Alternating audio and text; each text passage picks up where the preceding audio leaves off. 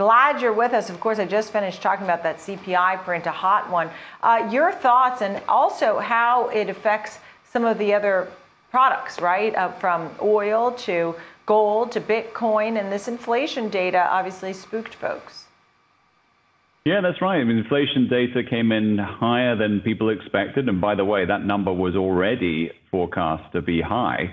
So coming in at a higher level, both on the producer inflation, the consumer price inflation. So this is something that for those who have been watching the inflation story closely, probably doesn't come as a major surprise. But I think those that are more in the transitory camp or thinking that inflation is a short-term phenomenon certainly probably got a surprise today.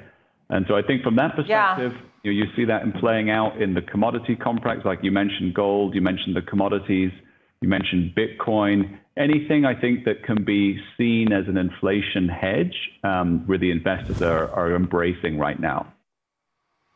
And this move, this CPI jump of 6.2% in October, folks, biggest surge in over 30 years since 1990. And as you said, Will, that comes on the heels of the PPI report, where we saw that the highest annual pace in 11 years. So that being said, I know you have a focus on multiple commodities, including gold.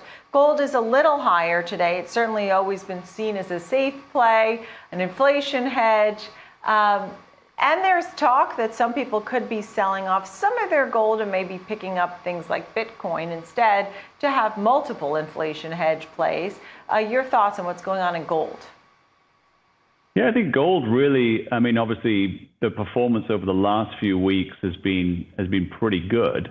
However, in order for gold to get back to its all-time high that we saw in the middle of last year, I think what it's really needing is an acknowledgement by the market that inflation is a problem. So at the moment, we don't have that sort of official acknowledgement, if you will, that inflation is a problem. The Federal Reserve narrative of the inflation being transitory is still, I think, by and large accepted by the market. That's why we can still have, although we're a little off today, we can still have stock markets at all-time highs alongside inflation at highs. So I think from that perspective, the longer this goes on, the more problematic this becomes for the people that think that inflation is a short-term phenomenon. And I think the better that becomes for something like gold. That's interesting. So you do still think it'll be one of the most desirable inflation hedges. I mean, what were the gold highs? 2000. It was around 2000 or so. I mean, I remember being on the floor of the New York Stock Exchange and looking up at the big board. So you do think it may head to those levels again at some point? Well, I think so. I mean, look at where we are right now. I mean, the price today, I mean, we're in this, let's call it 1850 kind of level. So we're not far off. I mean, we're $150 roughly off of that high. So it's not as if we're sort of miles behind it. It's really just what's the catalyst that propels it to a new all-time high. And I think inflation really at this stage, other than some other, potentially geopolitical or other kind of incident, it seems to me probability-wise, inflation is that reason.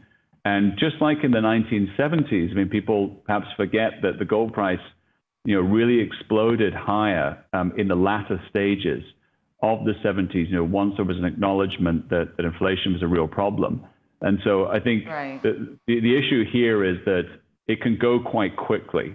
And so, from that perspective, I think we could be looking at a materially higher gold price, the longer this inflation story plays out.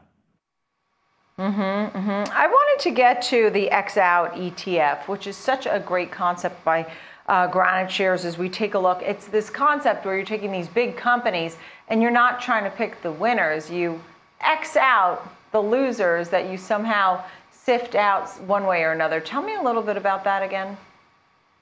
Yeah, so X-Out is actually, it's a great story for today's market because although we have markets that are at all-time highs or floating around all-time highs, as you see on a daily basis, it's not that every company is rising on a sort of equal or linear basis. Is that we have a real bifurcation between winners and losers.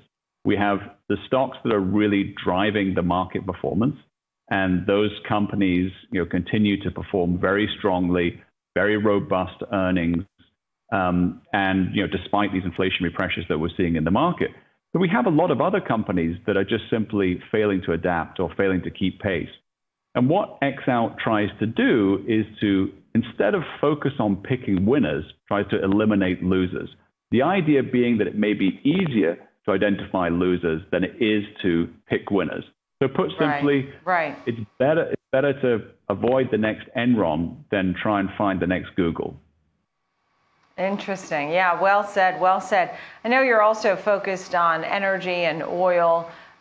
Your thoughts there, as demand seems to be evident now. There seems to be choppy outlook going forward. I've gotten reports where there's going to be more energy demand or less energy demand. It seems mixed up to a certain extent. Well, I think what we can say is there's going to be more demand for energy. The global population continues to increase, year over year. So there's going to be more demand for energy. I think specifically regarding oil prices and energy prices over the short term, I think that prices will remain high. We see the highest gas prices now, average gas price in the United States for quite some time. And I don't think that will let up anytime soon. And the reason for that really is because we just have more demand than we have supply. Some of this is down to supply chain disruptions, but I think a lot of it is also down to the discipline around where that supply is going to come from. So I don't really see anything coming out of the OPEC or the OPEC plus countries that makes me think they're desperate to put more supply onto the market.